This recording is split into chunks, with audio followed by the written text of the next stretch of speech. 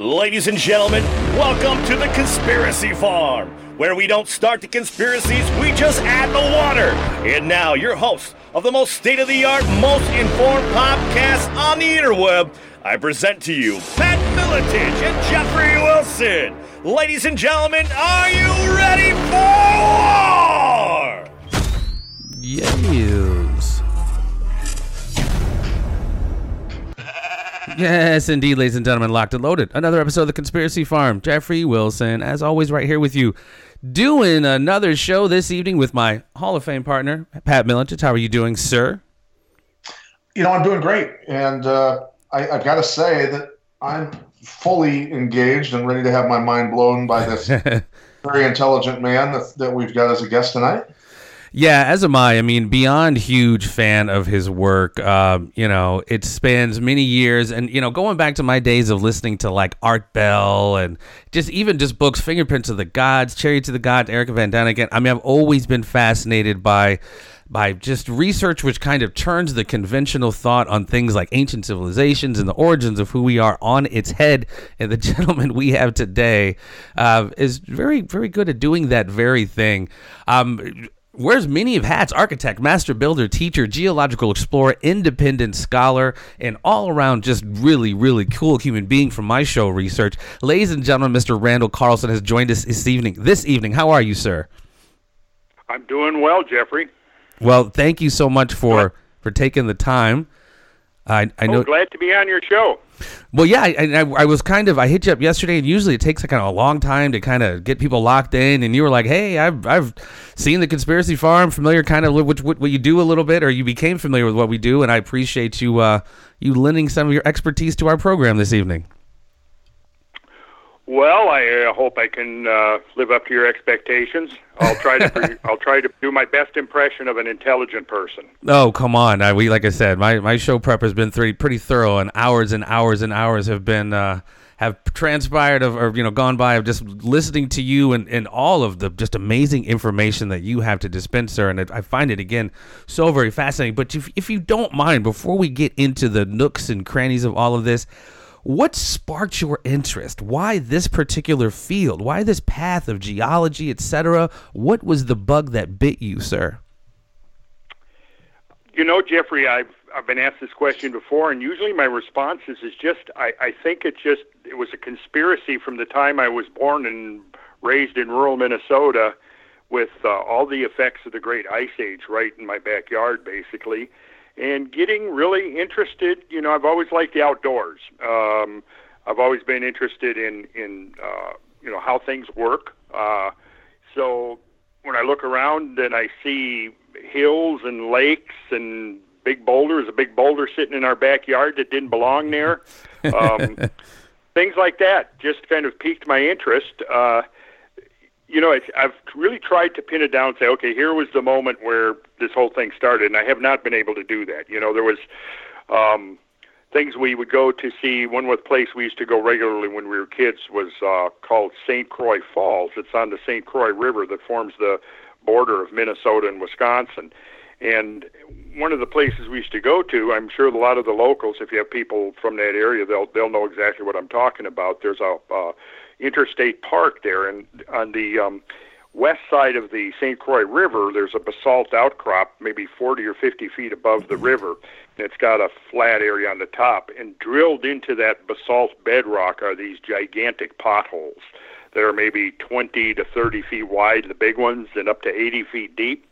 And those potholes were drilled, like I just said, they're well above the modern-day river, St. Croix River, but those potholes were drilled by what is called colks, which colking is a process that occurs in really turbulent currents in large floods. And essentially what they are is they are like the underwater equivalent of tornadoes. And they are literally vortices, high-intensity, high-energy vortices that form in very turbulent water. And these potholes were drilled by this colking phenomena. What it'll do, it'll pick up rocks, and then it'll spin those rocks at a high rate of speed and literally form like a drill. And it can, that's one of the things that I've learned that you look for when you're trying to trace out the path of these gigantic mega floods. is potholes. That's one of the things that they will do. And so we used to go there when I was a kid a lot, and I would just remember standing at the edge of these potholes, which now, of course, have railings and things around them that they didn't have back in those days. But, looking and going, what in the hell made these holes in the rocks? And, then it was probably, I would say, the summer of 1969, I had been out at a rock concert that was at an airport overlooking the Minnesota River Valley. And this valley is where this particular site was. The valley is about 4 miles wide, and it's a set of bluffs. It's about 250 feet above the valley floor. And during a break in the music, I guess I was about 18 then. This was summer of 1969. I walked over and I was standing on the edge of these bluffs, looking down into this enormous valley. Stone cold sober. Let's point that out. Stone cold sober, of course. 18-year-old. Well, I'm not sure about that. Oh, okay. I'm not sure about that. I'm just joking. Okay. In fact, but for now we can say that. Okay? Sure. We'll pretend that was the case. Anyways, I'm looking into this large valley, and I see the Minnesota River, which is flowing down below, and it's much, much smaller than the modern-day valley. And I've had this intimation that, it looks like, because the channel that the modern-day Minnesota River was flowing in looked like a miniature version of this large channel that was 250 feet deep and 4 miles wide. But at the time, it was just sort of a sense that I had, but it was no real conscious, like, oh, yeah, there was a gigantic river through here at one time. Now I know that there was. It was called Glacial River Warren, and it was 4,000 times roughly larger in volume than the modern Minnesota River. But without knowing any of that back there in 1969, I still had this sense that something really amazing had happened to create this large channel. The following summer, I spent the whole summer, from early summer right up until probably late fall, traveling around all the western states, Colorado, Utah, Wyoming, Idaho, Montana, Washington, Oregon, and mostly camped out the whole time, hiked and camped out. And just looking at the features of the earth. I can remember going down the Columbia River Gorge in that summer of 1979 and just being blown away by the scale of the thing and trying to understand what had happened. What created a landscape like this? So I think it was those kinds of things that got me interested in the geological end of it. On the other side of it, coming out of the 60s, there was that whole thing and with consciousness expansion and looking to various traditions from around the world that, might have a different take on reality than what we were brought up with in the 50s and the 60s. And, the definition of reality was getting stretched in all directions back at that time. For sure. And was getting interested in a lot of those traditions and just a lot of reading that I became aware of the fact that catastrophism was an integral part of traditions from all over the world. The idea that the planet had been subjected to these, or the world, we'll put it that way, because sometimes it's just the scale and scope of things that people are aware of that defines their world. So in the sense that their world was destroyed, either in a great flood or a great fire, some kind of a catastrophe. And that piqued my interest. And so I began spending a lot of time in libraries, looking in books and reading about beliefs. What were the beliefs that the Mayans had? What were the beliefs that the Sumerians had? What were the beliefs that the Celts had? What about the Native Americans?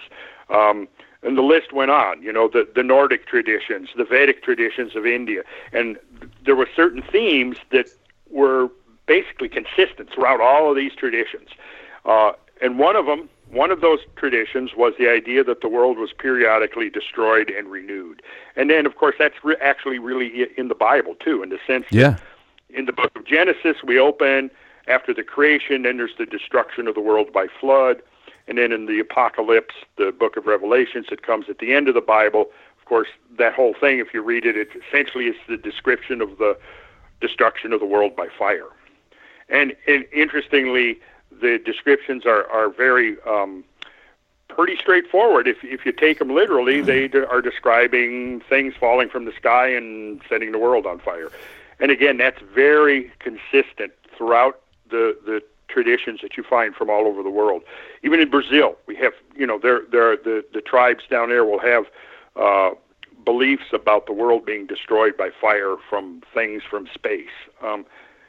This is many of the Native American tribes also had very similar ideas. Well, like you said, these traditions are throughout history. Your Epic of Gilgamesh, your Vedic. I mean, it's everywhere. Yeah. These floods or fires, like you said, these catastrophes are everywhere. And I find it fascinating because I don't want to fast forward, but I'm just kind of prelude.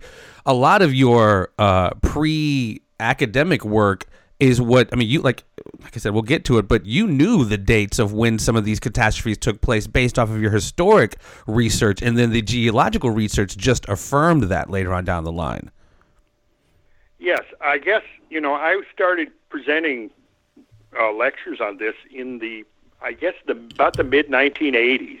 Of course, at that point, I'm just kind of still figuring things out a lot, but I would say by the early 90s, I had done a series of presentations where I pretty much nailed down the details of it to some extent.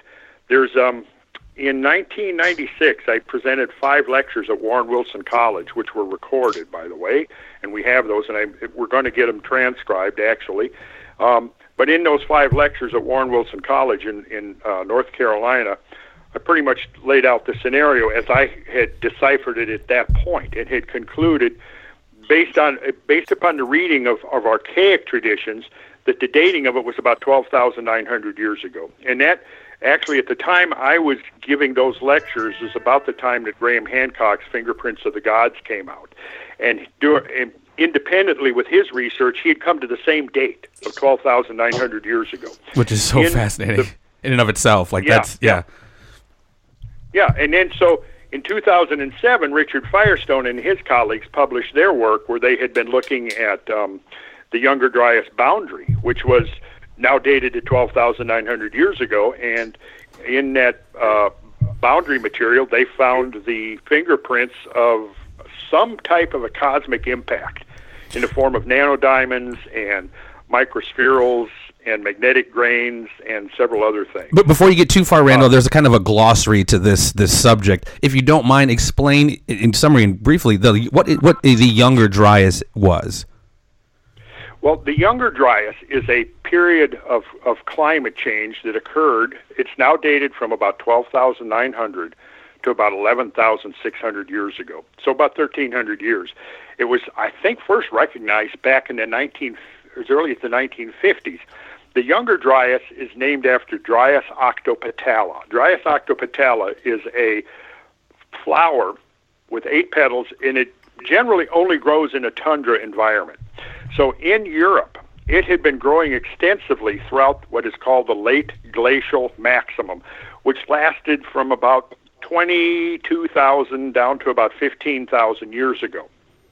About 15,000 years ago, the deep, bitter cold of the late glacial maximum began to ameliorate. It began to warm up, and the glaciers began to shrink, and this flower that had been in Europe, this Dryas octopetala, disappeared, essentially. And the way that the scientists had discovered its presence was by seeing extensive pollen that were in those deposits, what are called the Balling-Alarod period, which was the period preceding the Younger Dryas, in which this bitter cold of the deep ice age began to let go.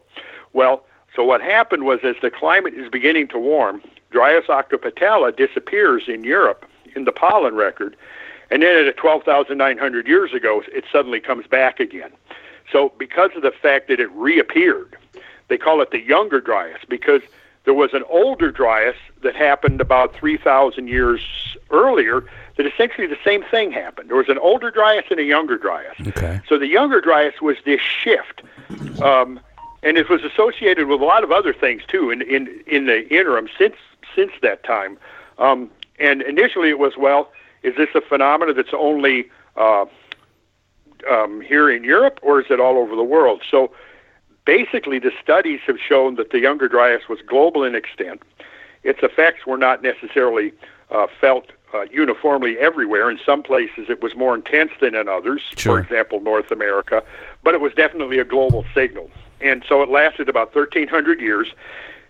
And so it appears now, from the research of Richard Firestone and Alan West and James Kennett and Malcolm LeCompte and all of these other scientists that are now part of the Comet research group, it appears that something extraterrestrial happened. But trying to sort out exactly what it is at this point is still a challenge, because the signature of this event is in a lot of ways very strange.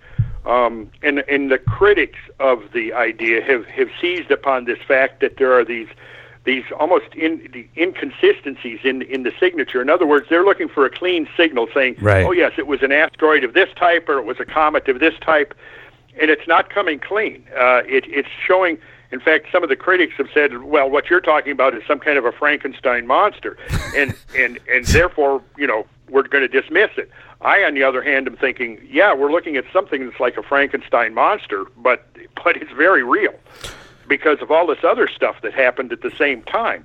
The melting of the ice sheets is very difficult to explain.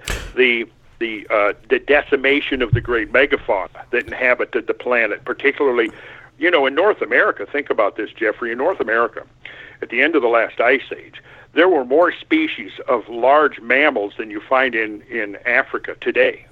There were 4. I mean, think about this. Who really stops and thinks, well, not so long ago, there were 4 species of elephants in North America. You just don't think about that kind of stuff. That's our previous guest we were just having on. I just had on a native of Zimbabwe, said the exact same thing before we went on air, that there were different species levels of these megamonsters. And they were all much bigger. Say it again, Pat. And they were all much bigger. Yeah, exactly. Yeah, they were huge, many of them. Well, Randall, I'm sorry. As it gets to, we're going to get to obviously the more research, and you said you had some more information that you've uncovered that you wanted to talk to us about. As we get into, and as science begins to get into what happened in this area, we have a gentleman by the name of J. Harlan Brent in the 1920s who first started scratching the notion that there was this almost overnight catastrophe in this region. Tell me, if you don't mind, the role his research has on this mega flood, on the Scablands, on the Younger Dryas. And obviously he was one of the early pioneers, and there's way more research that we're going to get to that confirms kind of the cause of it. Talk to me about the contribution J. Harlan Brent has to this conversation. Oh yeah, J. Harlan Brent was a central figure in this whole thing, although his work, in his own mind, he didn't relate it directly to the Younger Dryas, because, for one thing, when he was doing most of his work in the 1920s, 30s, and 40s, even into the 50s, the Younger Dryas was not yet a thing. So it's only later now that we may be trying to connect these things. However, what Brett did do was he broke the mold, if you will, in the sense that what I would call the uniformitarian mold, because that was the dogma of the early 20th century and the late 19th century, was that everything happens slowly and gradually and uniformly, one drop of water, one grain of sand at a time, and if you deviated from that model of global change, you are a heretic. Yeah. And what's interesting, when you go back to the founding days of geology, all of the great founding fathers of the geological sciences, pretty much all of them were catastrophists, until we get to the mid 19th century, and we find Charles Lyell and James Playfair and Hutton, and that particular group basically were the ones. Hutton was the one who came up with the idea of gradualism, strict gradualism, and then Charles Lyell is the one who really is more responsible for getting it instituted as part of the academic version of Earth history that was established by the late 19th century. So now you have a couple of decades go by. There's no dissent from the idea that everything is extremely slow. And then you have J. Harlan Brett come along in the early 1920s, and he publishes this paper in 1923 in which he proposes that this feature in southeastern Washington called the Channel Scablands was formed by these gigantic megafloods that had swept over the land and ultimately down the Columbia River and out into the Pacific Ocean. And basically he was skewered by his contemporaries. Although, interestingly, the Journal of Geology at the time had a very open-minded editor who was willing to publish heretical ideas like Bretz's. So Bretz's work did get published, and there's a whole series of papers that he did from 1923 up. Actually, his last paper was 1969. And so basically what he did is he spent all of his summers traveling with some of his students, his graduate students, back and forth on foot and by automobile mostly, back and forth over southeastern Washington, documenting the evidence for this gigantic flood or floods. At that time, he was still thinking a single flood. And he was attributing that single flood to some kind of an inexplicable rapid melting of the glaciers immediately to the north that were covering the Canadian Rockies and British Columbia. But he could not provide a cause. He couldn't provide other than saying, well, there was some type of rapid melting, and then his critics came back and said, well, there's no agency that could trigger that scale of rapid melting necessary to produce floods on the scale you're describing, so therefore there were no floods. And that's pretty much where it stood for quite a number of decades until finally the work of another geologist named J.T. Pardee, who had been working in the mountain valleys of western Montana. When his work got brought into the discussion, it made Bretz's work seem more acceptable, because what Pardee did was, looking in these mountain valleys in western Montana, he had seen evidence that there had been a huge body of water there. And actually in 1910, just out of graduate school, he did his first paper, and it was called Glacial Lake Missoula. And he described what he saw there, which was the floors of these valleys had lake bottom sediments, which are very distinct. And then on the hillsides and the mountainsides, he found shorelines. And these shorelines, say in the area around Missoula, Montana, were almost 1,000 feet above the valley floor. Because of the proximity of these shorelines to Missoula, and Missoula being perhaps about in the center of this complex of lake basins, the flood, the lake got named Lake Missoula. Therefore, eventually the floods that were the result of Lake Missoula draining were called the Missoula floods. But the idea was that there was a large glacial dam in northern Idaho. If anybody listening to this actually wants to pull out a Google Earth or pull out an atlas and look at the maps, you'll see this. In northern Idaho, there's a big, beautiful lake called Lake Pend d'Oreille. And at Lake Pend d'Oreille, there was a lobe of ice that had come out of the mountains of British Columbia. And the idea was that this ice blocked the westward flow of the Clark Fork River, causing this massive body of water to back up behind it, over 600 cubic miles of water, which is on the scale of some of the Great Lakes, like Lake Superior. And then the idea is that the water rose up behind this ice dam until eventually it reached a depth of 2,100 feet. And at that point, it broke through the ice dam, and all of this water drained out over eastern Washington, and that provided the water for Bretz's flood. So in geology, you got to understand that in the concept of uniformitarianism, it works like this. Here's what you do. You make detailed observations of processes that are going on in the world today that we can see. And that might be a river eroding its bank. It might be wind blowing dunes across the desert. It might be the effects of a heavy rainfall. It might be a landslide, a volcanic eruption, a tsunami, anything that we can actually witness today. And then take those observations and extrapolate backwards into the past.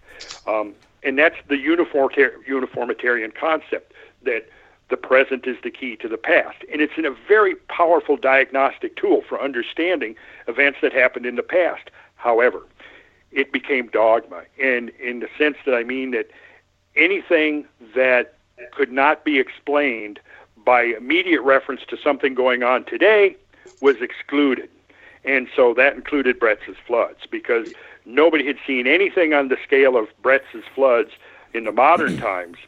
But then, when the ice dam theory came along, geologists were able to say, oh, wait a second, we can see that today, because if we look up in Iceland or Alaska or British Columbia, we see that there are ice-dammed lakes. and those ice dam lakes could break through their ice dam, forming a catastrophic flood.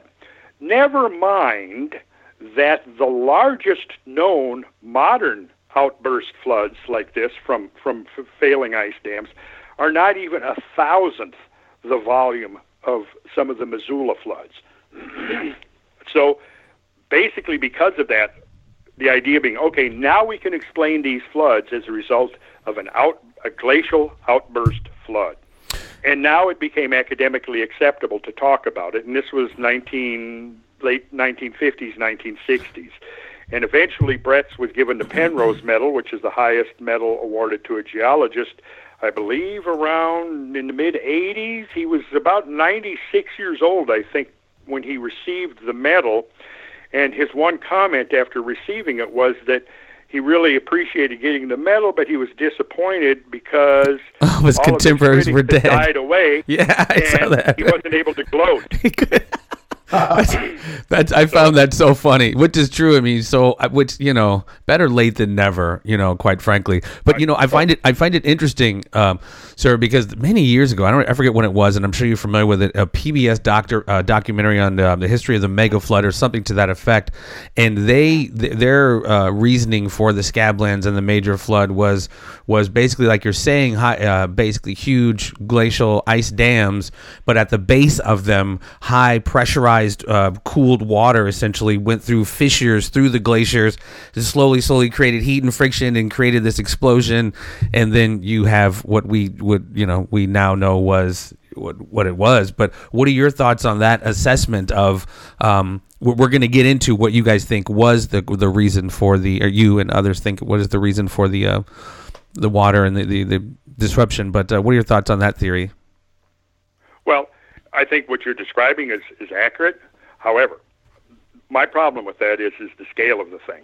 If you look at these modern outburst floods, and we get back to the point that I made, is that they're minuscule compared to this model of mega flood causation, in the sense that if you look at these modern, and I've studied probably into 60 or 70 of these modern floods, working my way through the literature, assembled a whole PowerPoint presentation on this whole mechanism or phenomenon of outburst floods.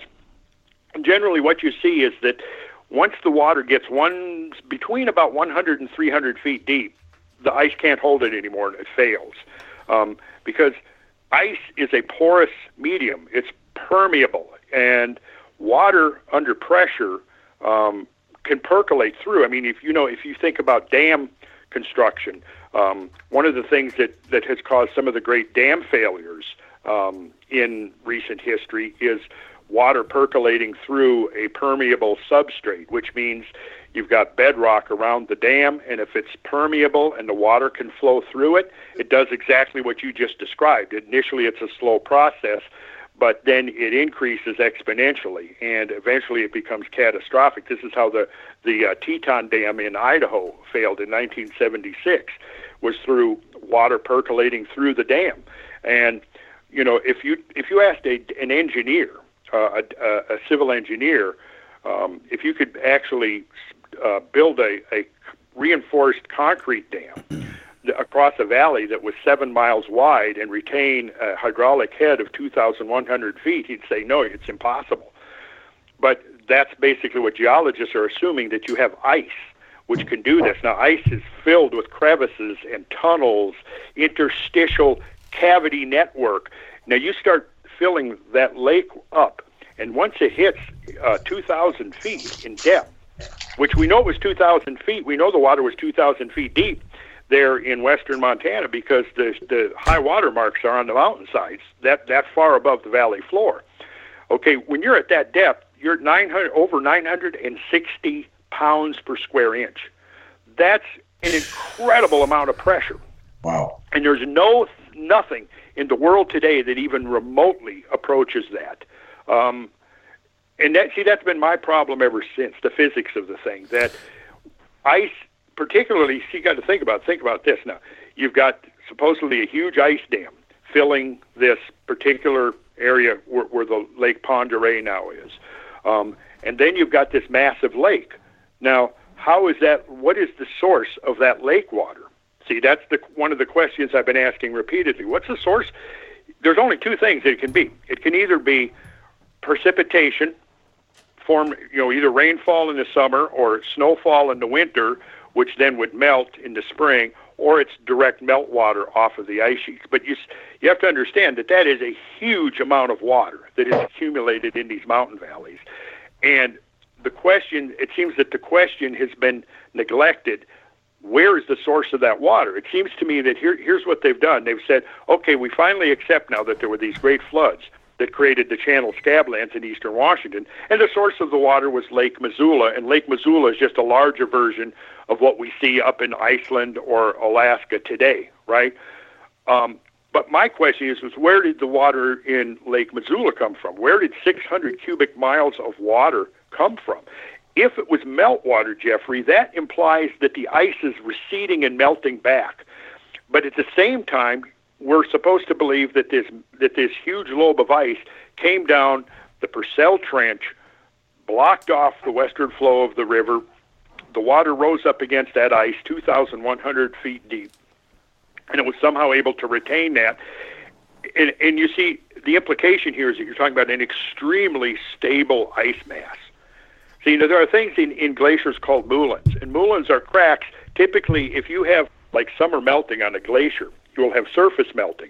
That surface water then flows into these moulins. The moulins conduct the water, convey the water right down to the base of the ice sheet. Then the bottom of the ice sheet will have a whole layer of basal meltwater, it's called, basal meltwater, that's actually flowing on the bottom of the glacier. And if you ever go to see any glaciers firsthand, typically you'll see, and particularly in the spring, you'll have rivers gushing out from the snout of the glacier.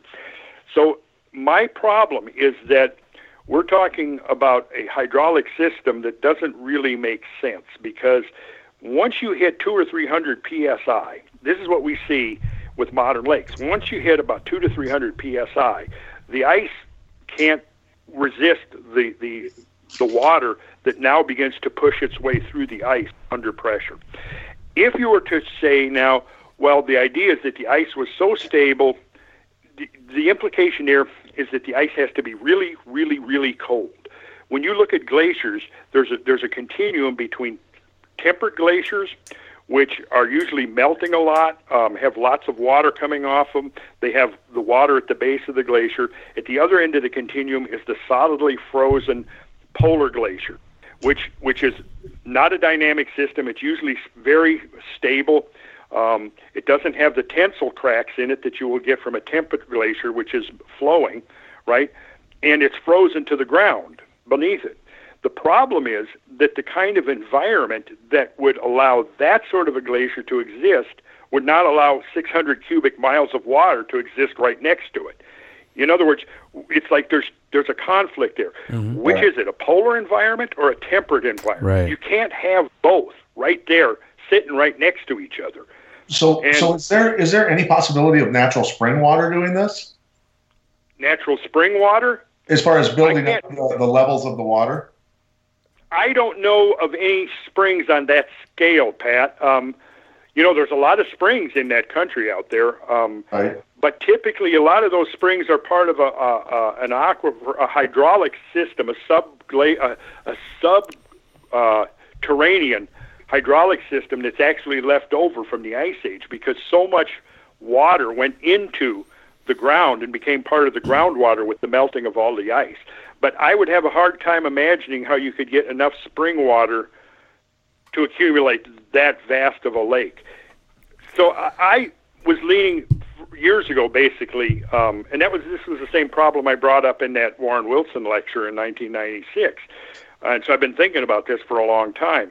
Right. And what I've done is I've made quite a few. I mean, I guess with me and my one of my friends and colleagues, Brad Young, we've been tracking the mega flood landscapes since about 1997, 98, and we've been going typically 2, 3, or 4 excursions a year tracking, because you see these giant floods have left very distinctive imprints in the landscape.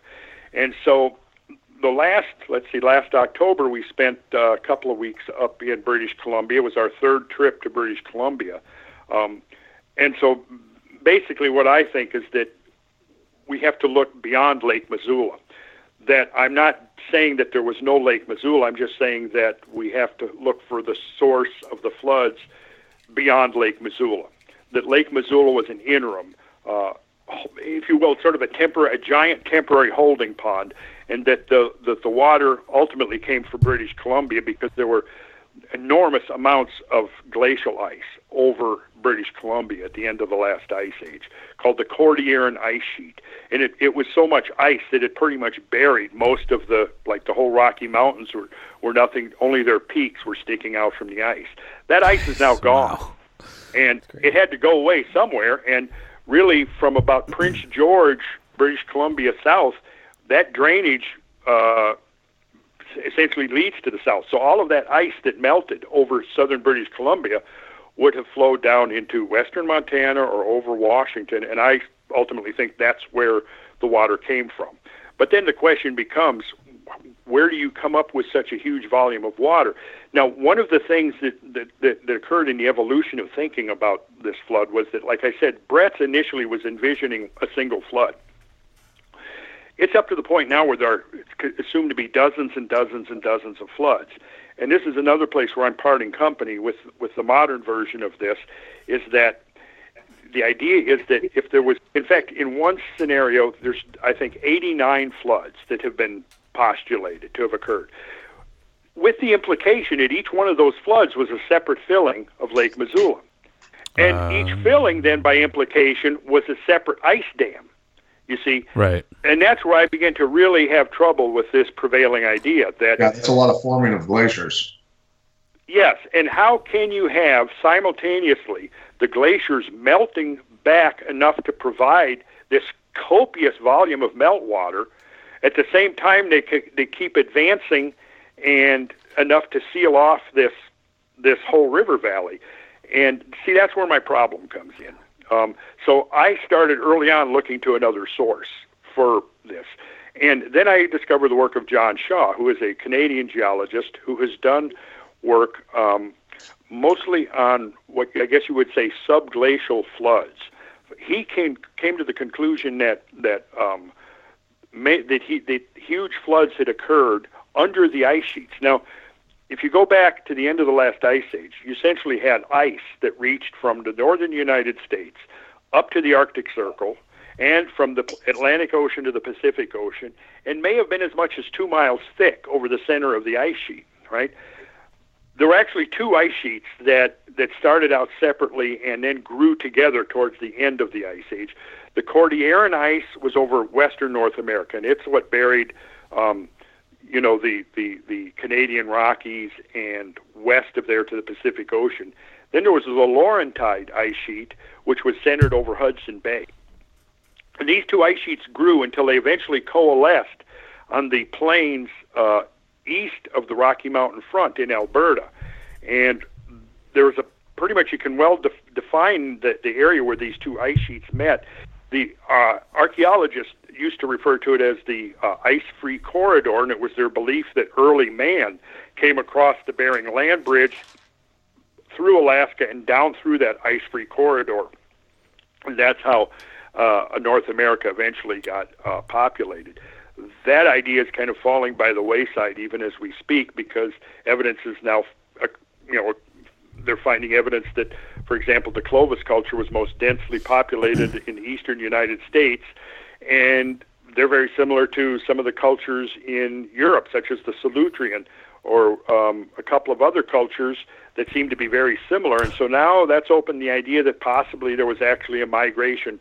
Well, when you say Clovis, west. again, to check our glossary, I remember reading about the Clovises in college. Good old University of Iowa. The Clovis, based off the Clovis Point, I think, found in New Mexico, Clovis, New Mexico. Explain kind of what that particular term means. Okay, Clovis, it is named after the town of Clovis, New Mexico, and near the town of Clovis, New Mexico is an archaeological site called Blackwater Draw. And at Blackwater Draw was one of the first places, way back, and I've forgotten, was it late 40s, early 50s, when they discovered that it was that along the banks of the creek, it was actually sort of a mammoth graveyard. They've been finding numerous skeletons of mammoths and other extinct megafauna there. But the thing that made this unique was it was the first find of a mammoth skeleton that was associated with a spear point.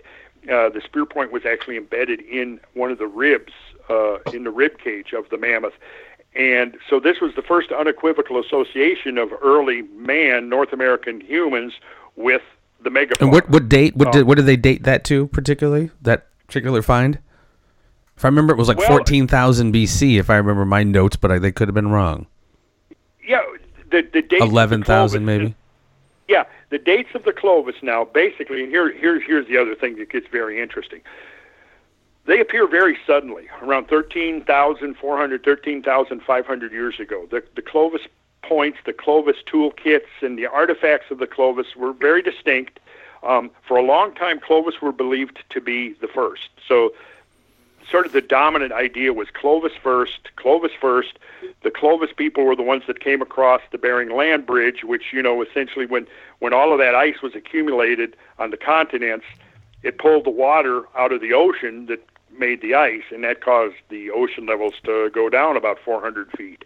So that exposed the whole land mass that connected Siberia to Alaska, and would have allowed migration not only of animals and plants, but humans as well. But, does it have to be mutually exclusive? I mean, could that have happened as well as other migrations? Because I know that's the conventional wisdom. I remember in Western Civ, everybody came over on the Bering Strait, et cetera, but could it not be a mix of more than one thing? Yeah. Yes, I think that's exactly what it's going to end up being. I think it's going from a very simple model of Western Hemisphere colonization to a much more complex model, and I think the more complex model is much more realistic. But the Clovis was the race of people that was associated with the very end of the Ice Age. They were known to have lived during the time of the extinct megafauna. They were the ones who essentially, in some of the scenarios of what caused the extinction of the megafauna, was blamed upon Clovis hunters, which is something we can talk about, which I don't quite, I don't buy into millions and millions of you put in the name. I don't think so. Yeah. So, but here's the interesting thing, Jeffrey. The demise of the Clovis culture is now dated right at 12,900 years ago. And one of the things that led Richard Firestone and his colleagues back in 2006 and 2007, when they were looking at this Younger Dryas boundary, was the fact that it had been associated with about around 50 sites around unglaciated North America that had been inhabited by the Clovis people. And this was all the way from, we have Clovis sites here in Georgia and North and South Carolina, and all the way across, the type site, which is Blackwater Draw, which is in New Mexico, all the way out to Santa Rosa Island and along the west coast of California and so on. So there's up in Michigan, there are numerous of these Clovis sites. At about half of them, C. Vance Haynes, who is an archaeologist, and several others had written about the fact that at many of these Clovis sites, there was what they called a black mat layer. I was going to ask you about that. Yep. Yeah. So that black mat layer has turned out to be pretty interesting. The thing that seems to make it black is the high amount of carbon, which suggests a lot of soot. And it was in 2007 when Firestone and Alan West and Kennett and these guys first published, because what they did was they went in and they decided to take a closer look at this black mat layer. And that's when they found evidence of some type of an extraterrestrial event. So this gets to the larger question. I was going to ask you. Already kind of walked it down to the path there. Like, what caused this immediate or this release of water?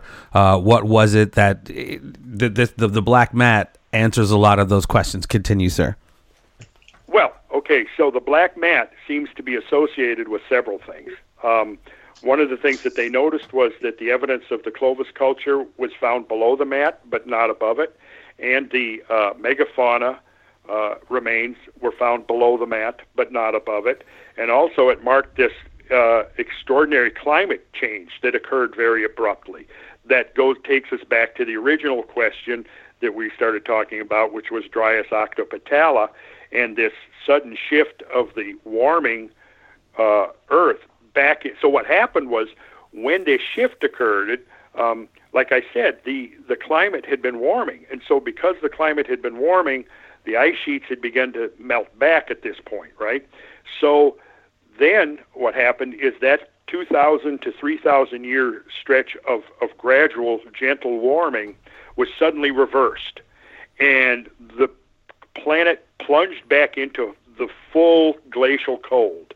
The dating of that event, which was, based upon mostly the studies of pollens and the shifting of plant biotas in Europe and North America, was confirmed when ice cores were extracted from Greenland in the late 80s and early 90s that also showed, based upon oxygen isotope analysis, that there had been this major sudden shift in climate.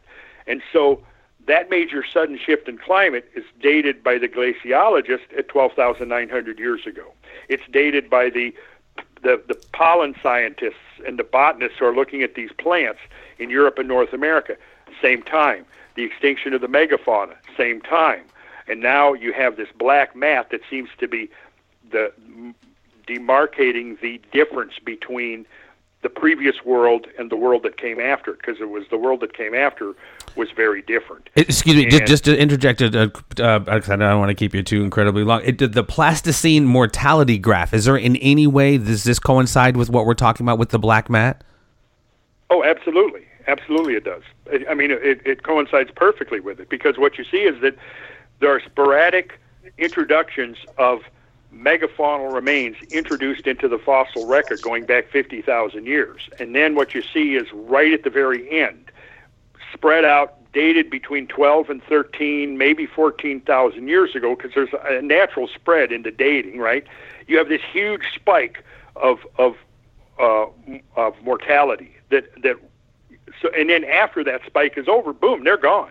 Many of these species have been around for hundreds of thousands, like in the case of mastodons, several million years. And boom, now they're gone. So, it's like the curtain came down and the Clovis culture disappeared, the megafauna bit the dust, there was extreme climate changes, there was the deposition of this black mat layer, and then at the base of the black mat layer is where the impact proxies start showing up. The nanodiamonds and the magnetic grains and the microspherules, the exotic platinum group metals such as iridium and platinum. Iridium, is the metal that was found at the Cretaceous Tertiary boundary that first clued in scientists back in like 1979, 1980 that possibly the dinosaur era was terminated by an impact. Something from space. I just want to interject one thing. Yeah. In regards to how this impacted human beings and obviously the lost knowledge of actually what the hell happened, because obviously there was a lot of knowledge that we used to have that we don't. It's being rediscovered somewhat, but obviously most of it was lost, it seems to me. But modern man, go back how long? 150,000 years as being proven by right? Yes, by finding of fossil remains that are dated to that are modern human remains, 150,000 and older. Right, and so with the amount really up to, I think the oldest one now is pushing 200,000 years. Right, up to so 150 is actually conservative. Yeah, 180 or something like that. Whatever. Yeah. So how? What percentage of humans survived? Have they figured that out? Through all of these catastrophes and things like that. 12,900 years ago, when all this stuff happened, there was, as you said, felt worse in some places than others, but the vast majority of human existence was wiped out, I'm assuming. Well, yeah. See that here, and here's the thing, Pat.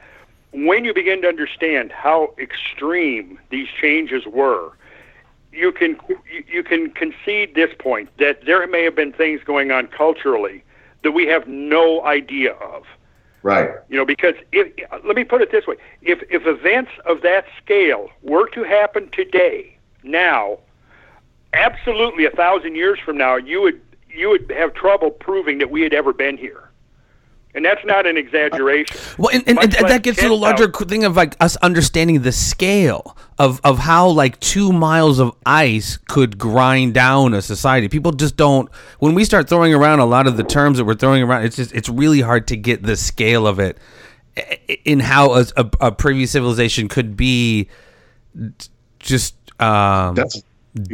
disappeared, erased just through natural, just glacial, whatever. But just the time, thousands. We just don't.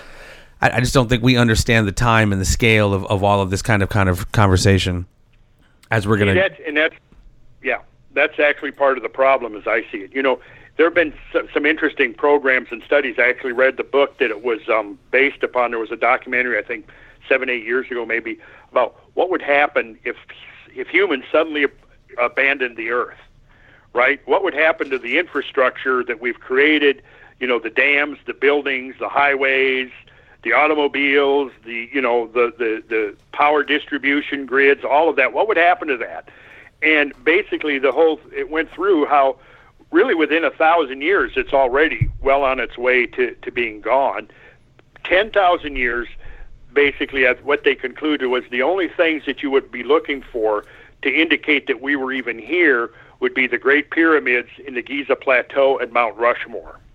Now, that's basically just with the normal decay and erosion and destruction of things, you know, that goes on under the normal rate. Right. If you throw a couple of catastrophes in there, even something, you know, not even on the scale of what we're talking about 13,000 years ago. Just that's a big only going to knock everything down to get it started, right? Say that again? I mean, just a big earthquake to knock everything down to get it started would. Yeah, exactly. That's an earthquake. Yeah, fires. You know, once what would happen with urban areas, you know, that have tall buildings, you know, they have to have ground systems in them, and those grounding systems have to be continually maintained. They're all going to have basically rusted away within 1 to 2 centuries. And once those grounding systems are gone, those tall buildings are going to be attracting lightning. And, you know, those lightning strikes, that's going to be a regular thing that's going to now be happening to these buildings. And those repeated lightning strikes are going to quickly cause the destruction of those buildings. And you know, fires would rage out of control. Yeah, I mean, you can see even just in modern destructions when you have a flood, you have the fires. Think about the fires that happened in California back in early October. If you've seen any of those pictures of the complete and utter devastation of some of those communities and some of those towns, there was nothing left. And, you know, when you have automobiles that are in these fires that are so hot that their engines melt, right? You know, and the thing is there's interestingly 2 papers now that have just come out called the Burn Papers. If the listeners want to go to a website called Cosmic Tusk, run by my friend George Howard, he does an excellent job of compiling all of the most recent information regarding this particular time span. He's got links to these 2 papers, and basically they're sort of euphemistically referred to as the Burn Papers because it's the evidence of the Comet research team. They've now found evidence from all over the world that there was a massive conflagration type event that is associated with this 12,900 year ago event. That's one of the... I'm sorry, go ahead. Well, as we get our mind around all of this, I know it just seems like rhetoric, and you know my mind's exploding. I know Pat's brain's bleeding out of his ears. It's so much to get our mind again around the scale of it. Help me understand and help us talk to me about what are called at the beginning of the show. You know what kind of piqued your mind, what you found about little holes in rocks and what could cause that. That was just a small scale of kind of what went down during this mega flood. These underwater tornadoes which gouged out huge chunks of the land in the Scablands, as well as what they call erratics. I found this thing about erratics to be very, very interesting. You're talking about, you know, multiple dozens of tons being moved through these glaciers and these floodwaters and then deposited way down the line. I mean, what are erratics, sir? And help us get our mind around the force of all of this. The erratics are basically boulders that have been transported and deposited somewhere where where there's a different type of bedrock. In other words, the rocks, if you look at them, okay, this type of rock here is not consistent with the bedrock of the area in which it's found. It's consistent with bedrock found somewhere else. Now, there's basically two types of erratics: glacially transported erratics and flood transported erratics. And a lot of times, one of the first things, in fact, that clued early geologists, like in the 1820s and 1830s, that there had been this great ice age was the discovery of these big rocks placed everywhere that didn't belong there, right? And when the Little Ice Age, which lasted from about 1500 to the mid-19th century, began to warm, during the Little Ice Age, people have to realize this. We're living in the post-Little Ice Age world. The Little Ice Age was sort of like a miniature replica of the Great Ice Age, but it didn't obviously go to near the extent or scale of the Great Ice Age. But what it did was it allowed observers to see what would happen when glaciers expanded, because during this Little Ice Age, from 1700 to 1800, glaciers worldwide grew to the biggest they had been since the end of the Big Ice Age, right? So when the warming, the post-Little Ice Age warming began, which, by the way, we're still in, when that began in the early 1800s to mid-1800s, the ice began to recede back. And one of the things that it did was it left these big erratic boulders in its path.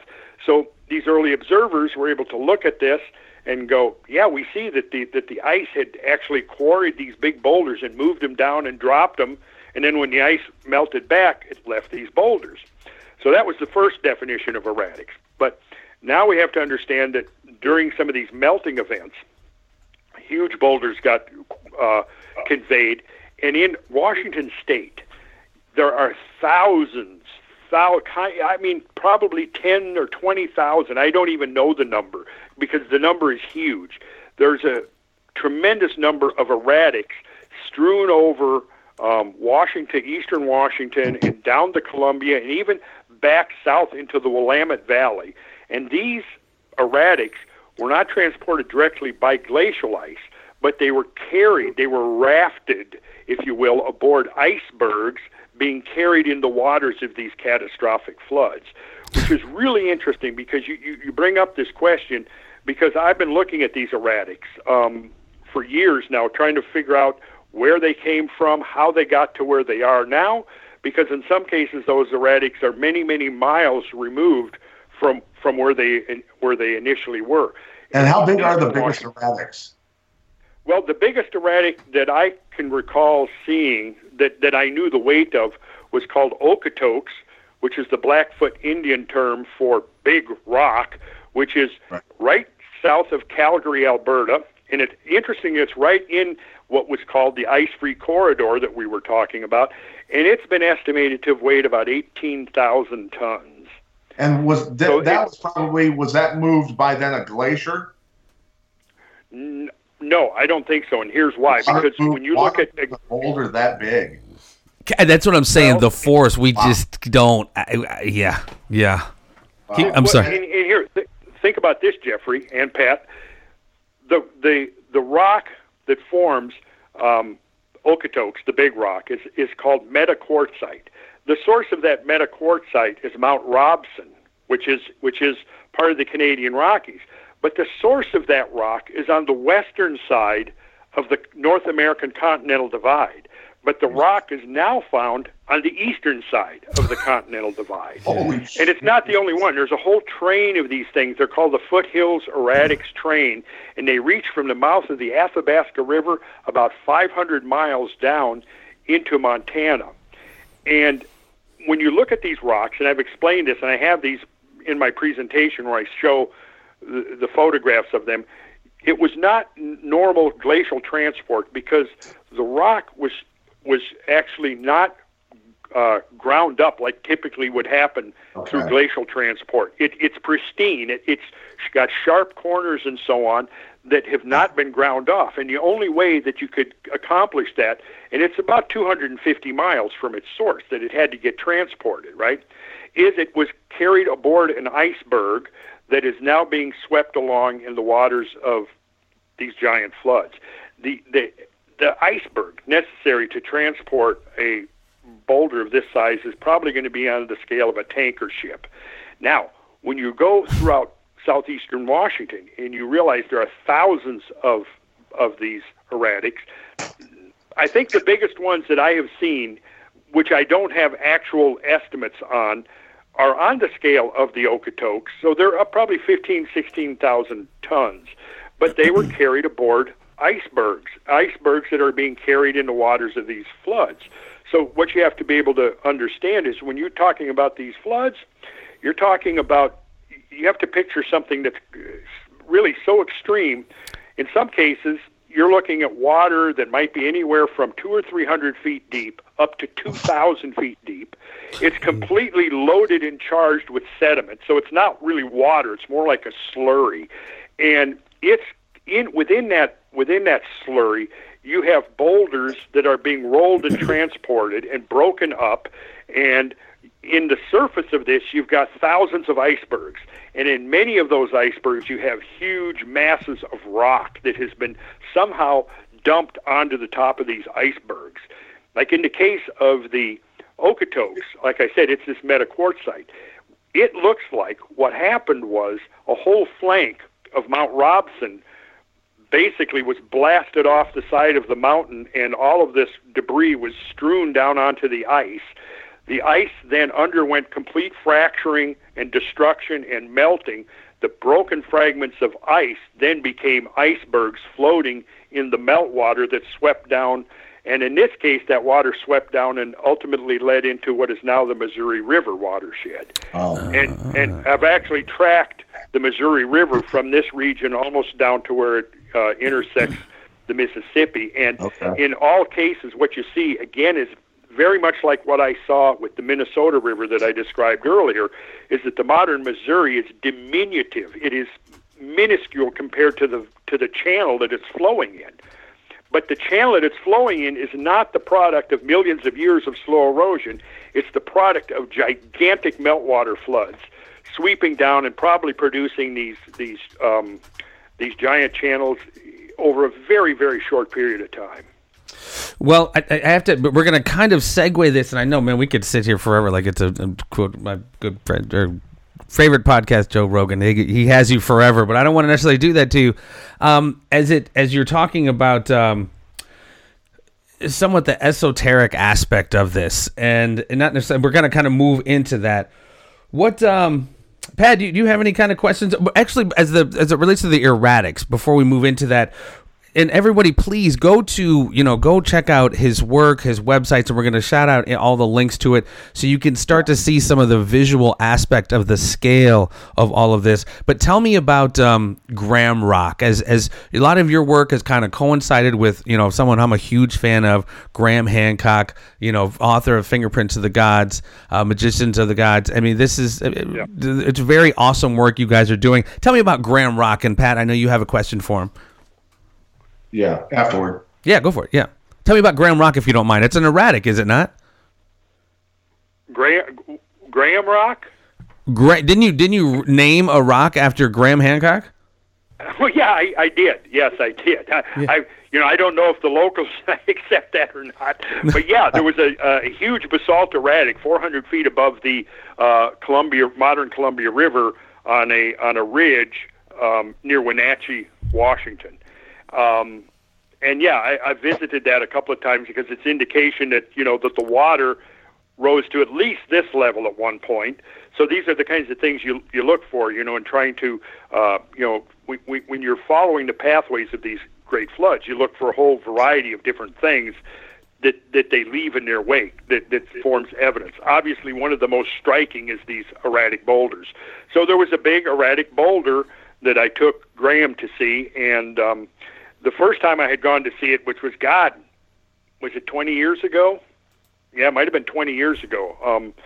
It was pretty much isolated up on this ridge. There was not much around it. It was overlooking down in the valley. You saw the town of Wenatchee. But then when we went back there, when I brought Graham back, obviously like so many other places, it had changed, and they had started developing the ridge. So there was houses around there, and there was a new road cut in, and now it almost looked like the erratic boulder was sitting right in somebody's backyard almost.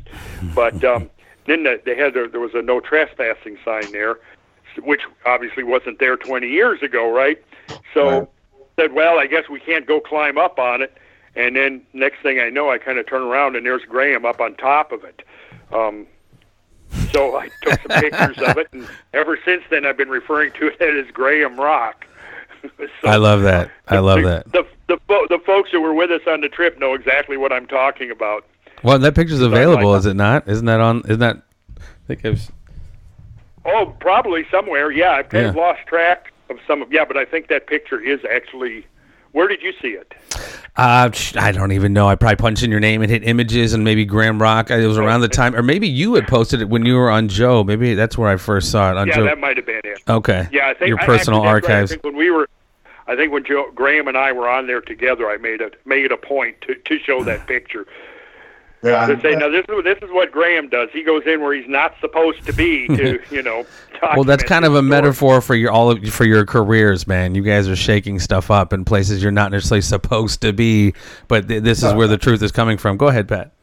Yeah, no, obviously, even as a youngster, I could look at the Mississippi River Valley and realize that the Mississippi River obviously used to be a massive river compared to what it is, and it's obviously a very big river now. But I wanted to move on to and ask you, I keep wanting to go back to, I'm pulled back to the history of mankind on the planet going back 250,000 years. And the first time I ever heard this was from a website called The Hidden Records. And there's a gentleman, Wayne Herschel, who built this website. And he's actually been silenced in a lot of ways by different scientists, by the establishment, by other people. And his belief on and connecting the ancient maps, the star maps from civilizations many, many, many thousands of years ago that all had the same star maps of Pleiades and Orion. And he tied it all together, and he learned a lot of this stuff from an elderly Mason who had done research on it for many, many decades. And he continued his research. But he says in his findings that mankind came from these places 200,000 years ago, and it was not evolution. And I was just wondering if you'd ever looked into that and what you felt about that. Well, I'm not really familiar with that, Pat. I've certainly thought about that, similar things to a great deal. And knowing now what I know about how dynamic this planet is, I can easily understand that there have been multiple catastrophes that have happened in the tenure of humanity on planet Earth, multiple catastrophes. The one we've been talking about appears to be the granddaddy so far. But, the thing about this that we were talking about earlier, if an episode like that, if we had a replay of the Younger Dryas boundary catastrophe today, basically that would pull the plug on modern civilization, and we would be right back in the Stone Age. We wouldn't go extinct, but we would, our civilization. It'd be a setback for sure. Extinct. It'd be a setback. And probably safe to say the folks in the Midwest, the flatlanders, so to speak, wouldn't exist anymore. That's probably true, yes. And in fact, I think that, some of the stuff I've been writing and researching lately has to do with the evidence of how the Younger Dryas event would have impacted humans at that time. And it's interesting. It's turning up that, there's lots of evidence that there was a major cultural collapse, not only in North America, but as far as Japan and Europe and the Middle East. It also appears that there was major disruption of human cultural continuity at that time. Now, there are so many, and this is where Graham comes into the picture. Graham realized a long time ago that our conventional models of history just didn't explain everything. There was a lot of things that just don't fit within those traditional models, those, if you will, the 19th century model of human history, where you basically got this exponential curve where you've got untold thousands of years of barbarism, and then it suddenly rises up, begins rising up with the Industrial Revolution. There may be a few blips and bumps on it going back, for Egypt and for Greece and so on, but only today, as it reached this peak of cultural evolution that we're at now. Whereas in reality, I think the model of human civilization is going to be very much like the model of biological life. it is not, the model of biological life on Earth now is not a smooth continuum. It's sawtooth.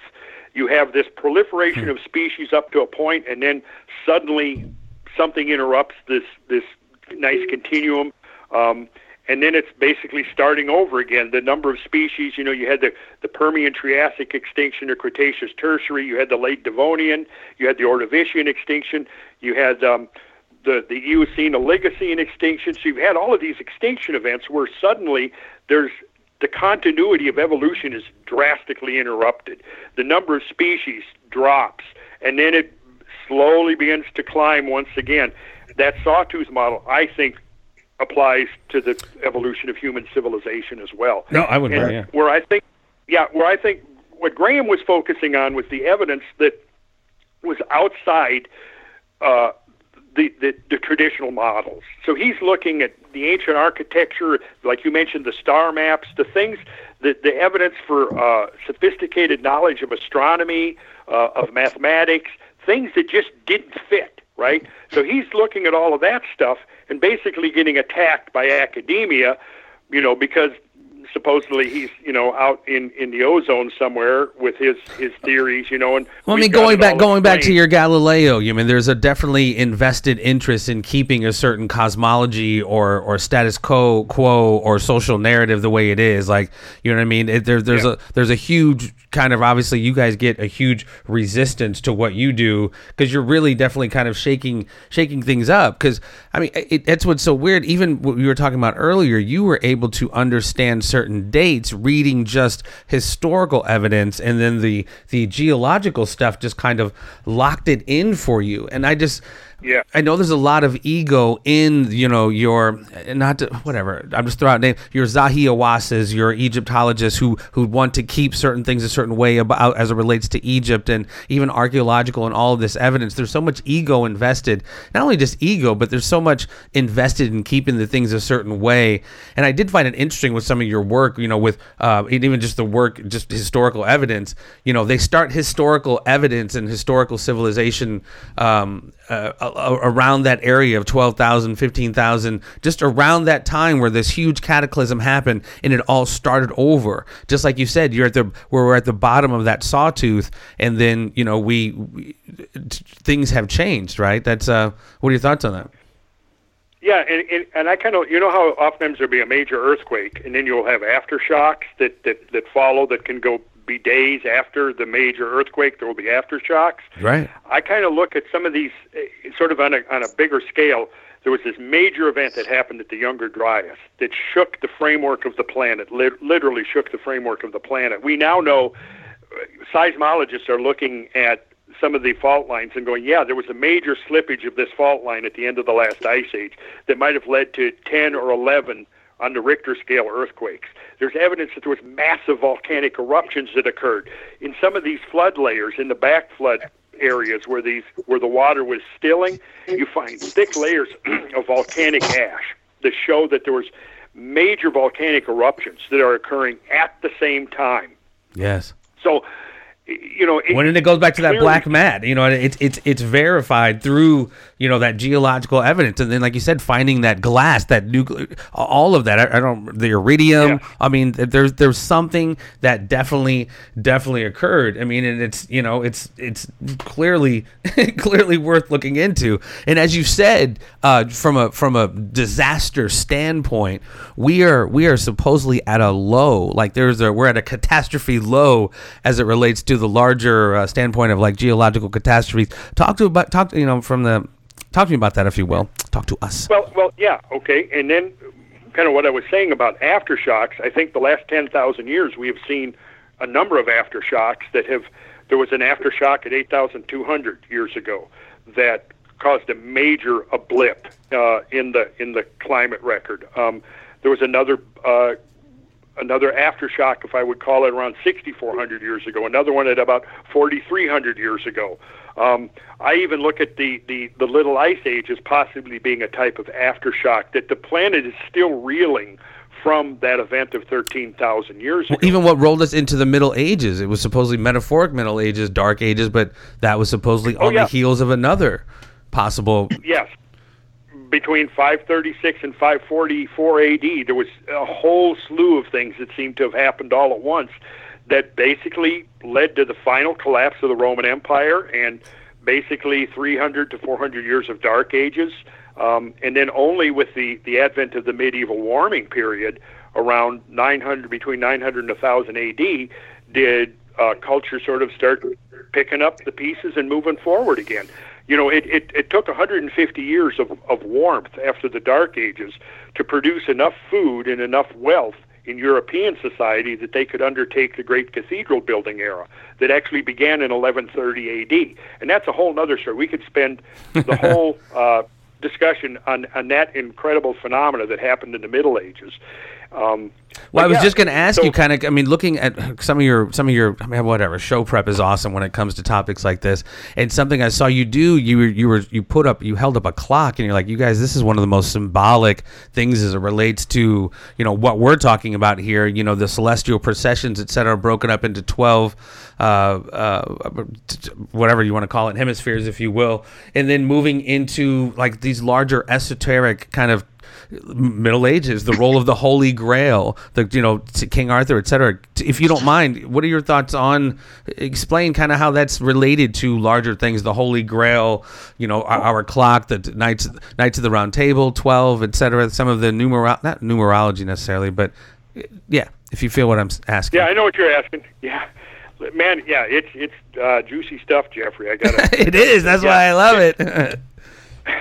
Well, the Grail, I don't know if you've ever read, and most people these days have not actually sat down and read any of the translations. I don't read French very well. I've tried to read some of the French, Chrétien de Troyes and others, but I usually will take, I've read through most of them, the English translations, tried to go back to some of the original etymological origins of the terms and words used, even the word Grail itself, where that comes from and what that means. But yeah, so basically what you've got describing in there is the onset of the Dark Ages. A catastrophe engulfs the kingdom, which is the kingdom ruled by Arthur, and its center, its center of rulership is Camelot, and the kingdom falls into, as the result of this catastrophe, the kingdom, which is wealthy and healthy and productive and fertile and fecund, it all of a sudden becomes a wasteland. So the whole story about the Grail is basically looking for the antidote that's going to cure the ailing landscape as well as the ailing king, because each of the stories is different, but in some cases it's Anfortas, in other cases it's King Arthur, in other cases he has no name, he's just known as the Fisher King. But the idea is the same, that this king becomes disabled, he gets sick, he becomes wounded, the wound doesn't heal. There's variations on the story, right? At the same time, the kingdom, the land, falls into ruin. It becomes a wasteland. And the quest for the Grail is the knights are going out and they're looking for the remedy, the antidote that's going to cure not only the ailing king, but the ailing land itself.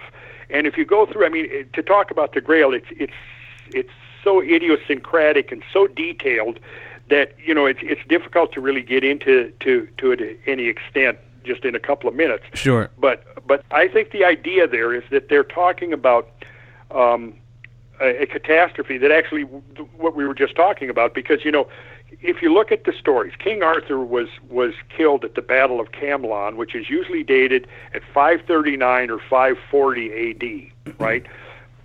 And now whether Arthur was a historical figure or not, he probably was a historical figure that then served as the basis for erecting this whole mythology around. But in any way, traditionally the Battle of Camelon is dated at 539 to 540 AD, which is where Arthur met his demise, right? Well, that falls right in this window that I just mentioned earlier, 536 to 544 AD, where now it's been documented that there was a major downturn in the climate. And several dendrochronologists were the first ones who noticed this, who saw that I think it was Mike Bailey who wrote a book maybe 15 or 20 years ago where he first documented, he'd been looking at tree rings going back to 536 to 540 AD, right in that window. And basically, he wrote several papers on it. And what he discovered was that not only in Europe, but in North America as well, it appeared that for about a decade, forest growth almost came to a complete halt. And then he began to equate that with an extreme downturn in the climate.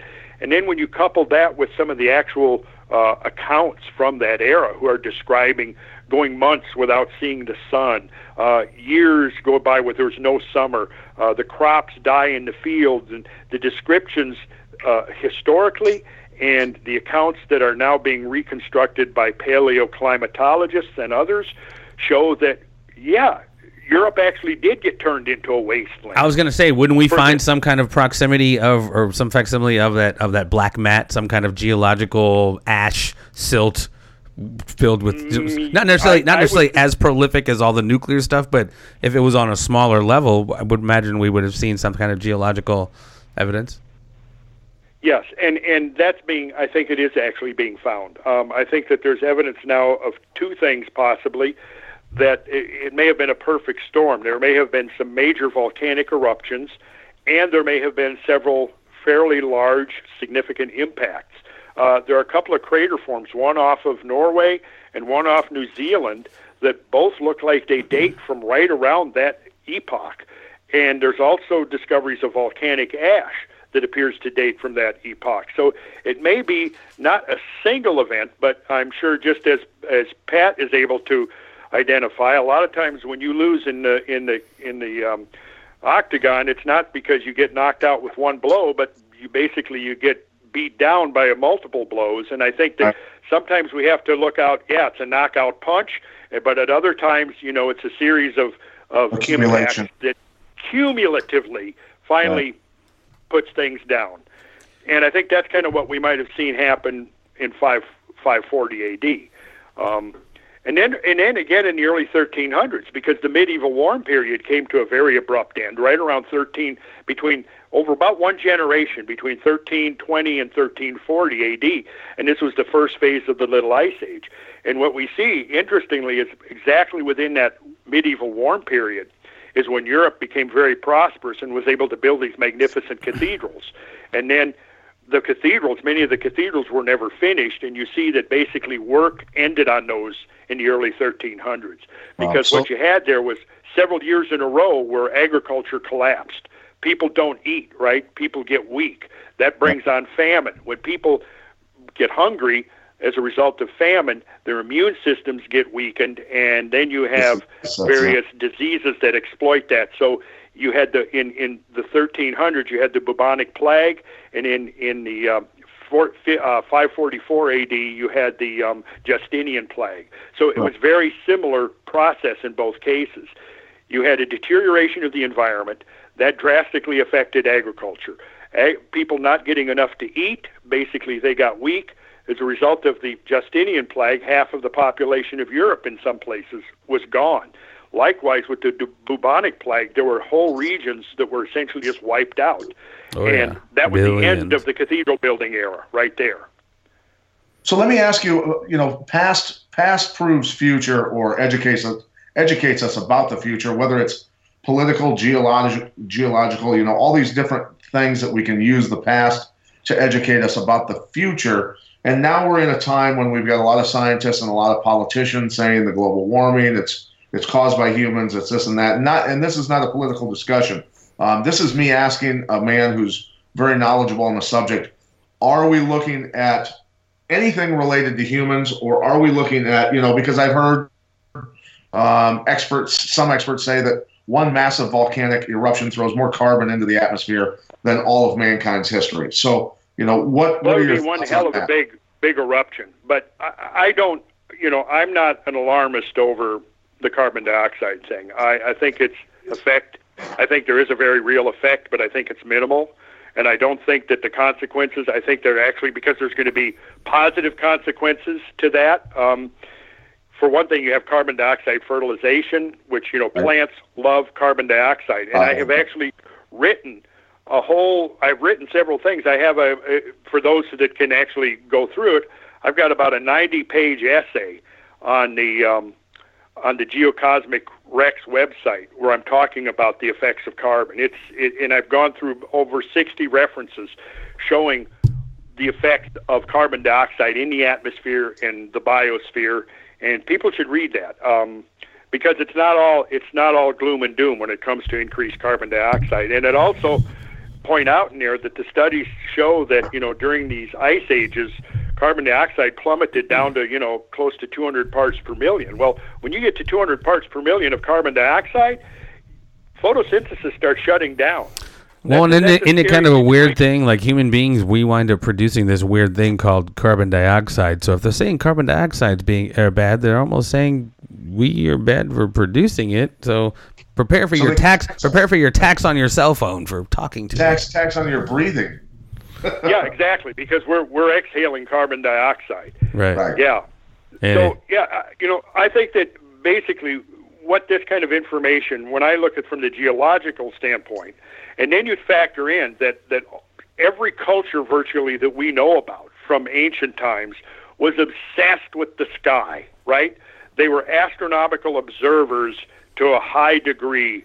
They were tracking the precessional cycle. They were tracking the motion of the sun and the moon and the visible planets to a high degree of accuracy. They were doing this all over the world. And really that raises the question, and one of the obvious questions Graham would frequently ask is, why? Why this obsession with the sky? And I think basically what it comes down to is what you mentioned earlier, Jeffrey. I think we're living in an interval where we've been relatively calm and quiet on the cosmic front. But that could change. And even now, as we're speaking, there's, every month now we're detecting shit that's flying by, right? In near Earth space, stuff that's flying by the Earth, chunks of stuff. And I don't know whether you would attribute to the fact that we're able to see more out there than we used to, or there actually is more stuff flying by the Earth. But I can say this. If we look at the paleoclimate record of the last couple of 100,000 years, which has now been reconstructed with a high degree of accuracy, primarily because of ice cores, but also because of quite a few other proxies that confirm the ice cores, what we discover is that the longest period of relatively stable climate without some kind of catastrophic interruption, the longest period is the one we're in right now.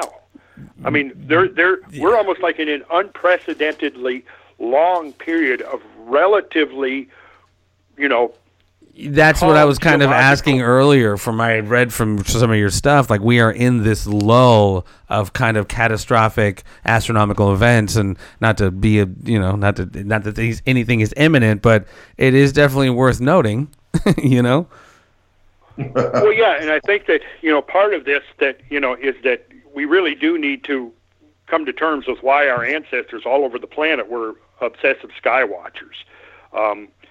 And I think the reason is clear, that when we coupled that with the traditions about fire from the sky and all of these things, and I've collected enormous numbers of these traditions together.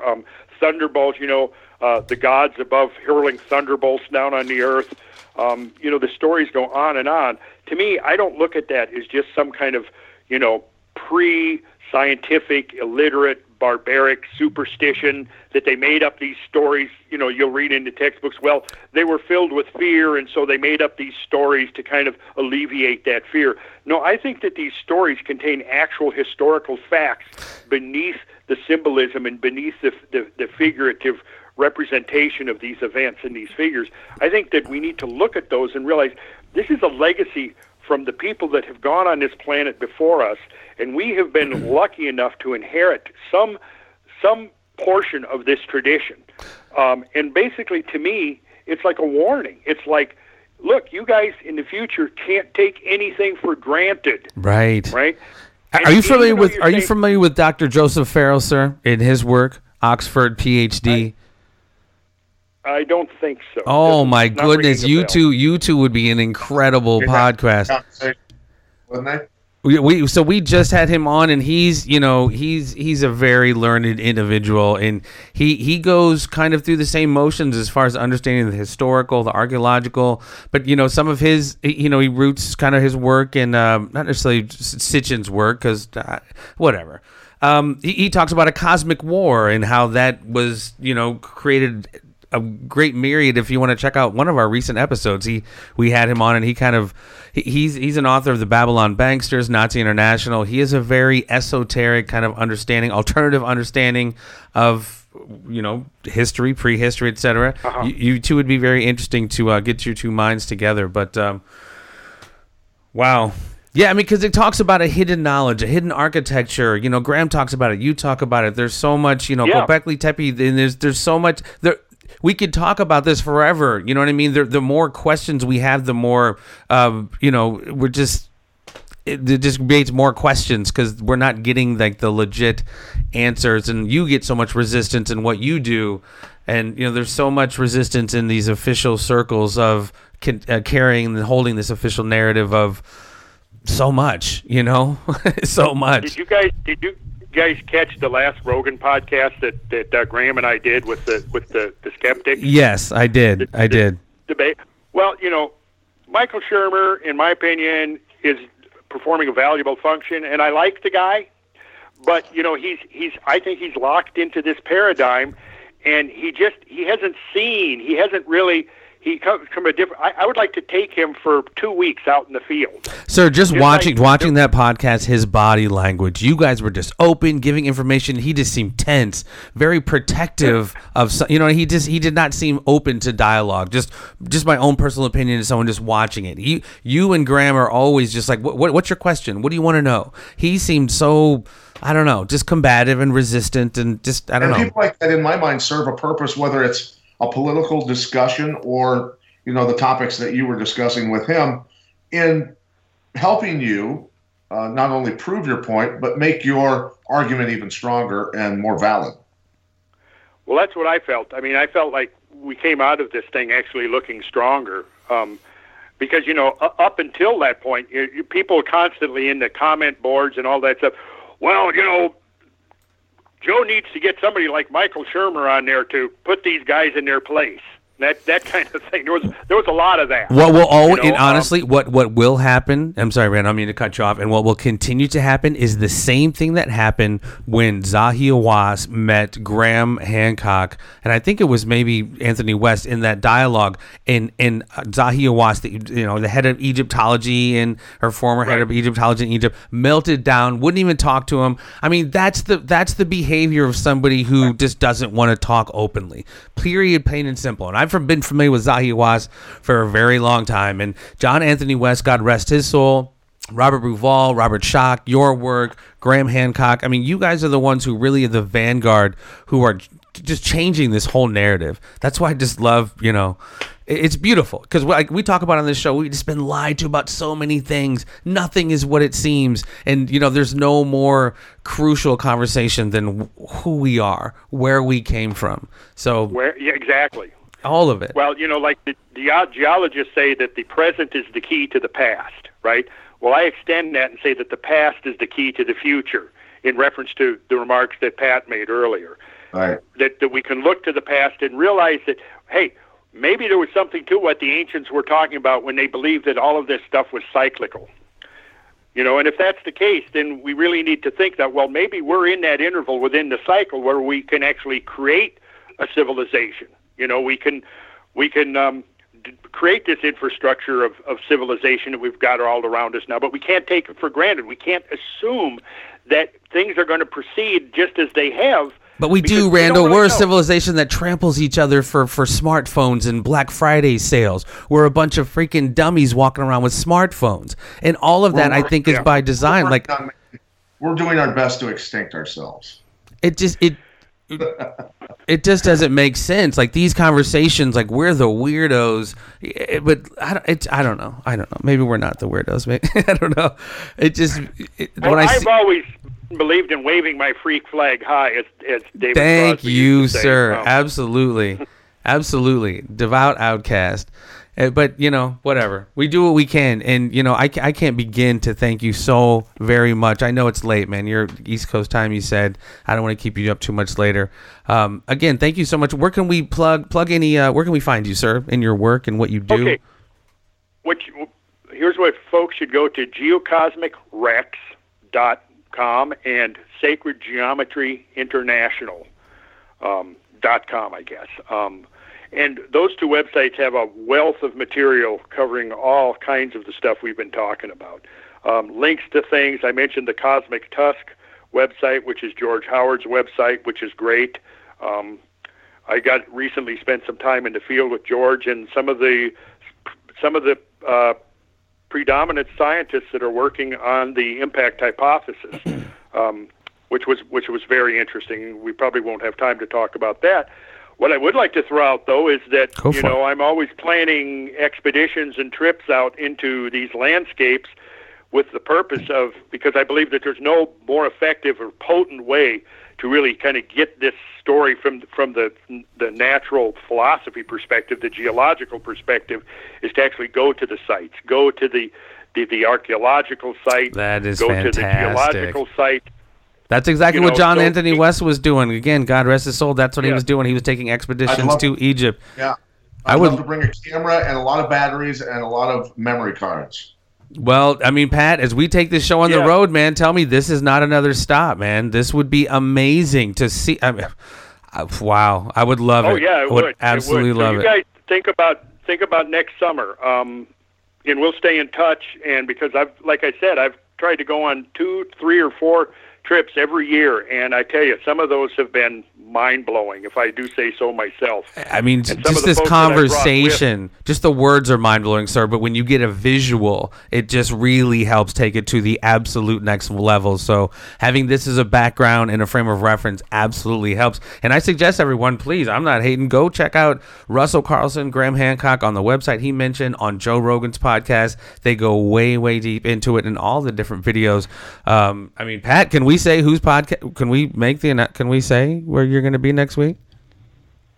Yeah, go ahead. I mean, I don't think he'd get angry about it. Well, no. Well, Pat's going to be on Joe Rogan's podcast next week. Finally happening. The New York Yankees of championships as far as MMA with Militant Fighting System. Pat's going to be on Joe Rogan's podcast. Hope they're going to talk about fighting and this and a bunch of other things. We'll talk some MMA, but I love to talk my passion of geopolitical and domestic policy stuff and things like that. And he tends to do that. Well, throw that out.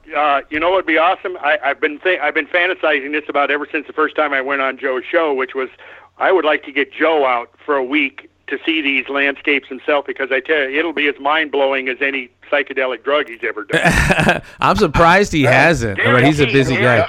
Joe Rogan with you would be amazing. Well, yeah, let's have a party in Grand Coulee. Yeah, absolutely. That sounds Grand Coulee. Yeah, that was the other thing I was going to ask you. Let everybody see here. You're dropping glossary. Not everybody knows about. What is that? The Grand Coulee. Grand Coulee. What is that? Before we let you go, because that's another huge thing. Okay. Grand Coulee is a gash in the earth. It's 52 miles long. It varies between 1 and 5 miles wide and is about 1,000 feet deep.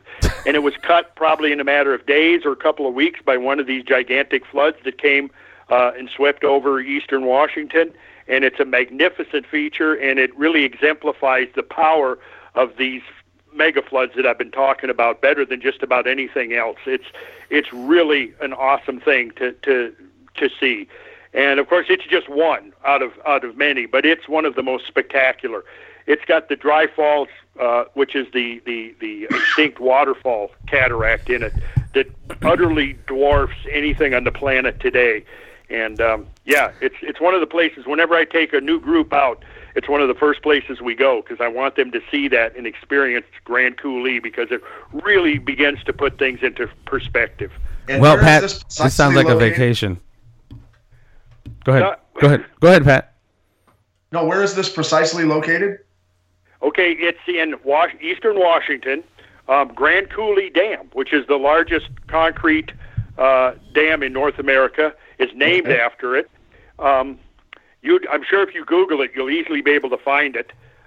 Just go into Google Earth and hit, type in Grand Coulee, and I'm sure it'll take you right there.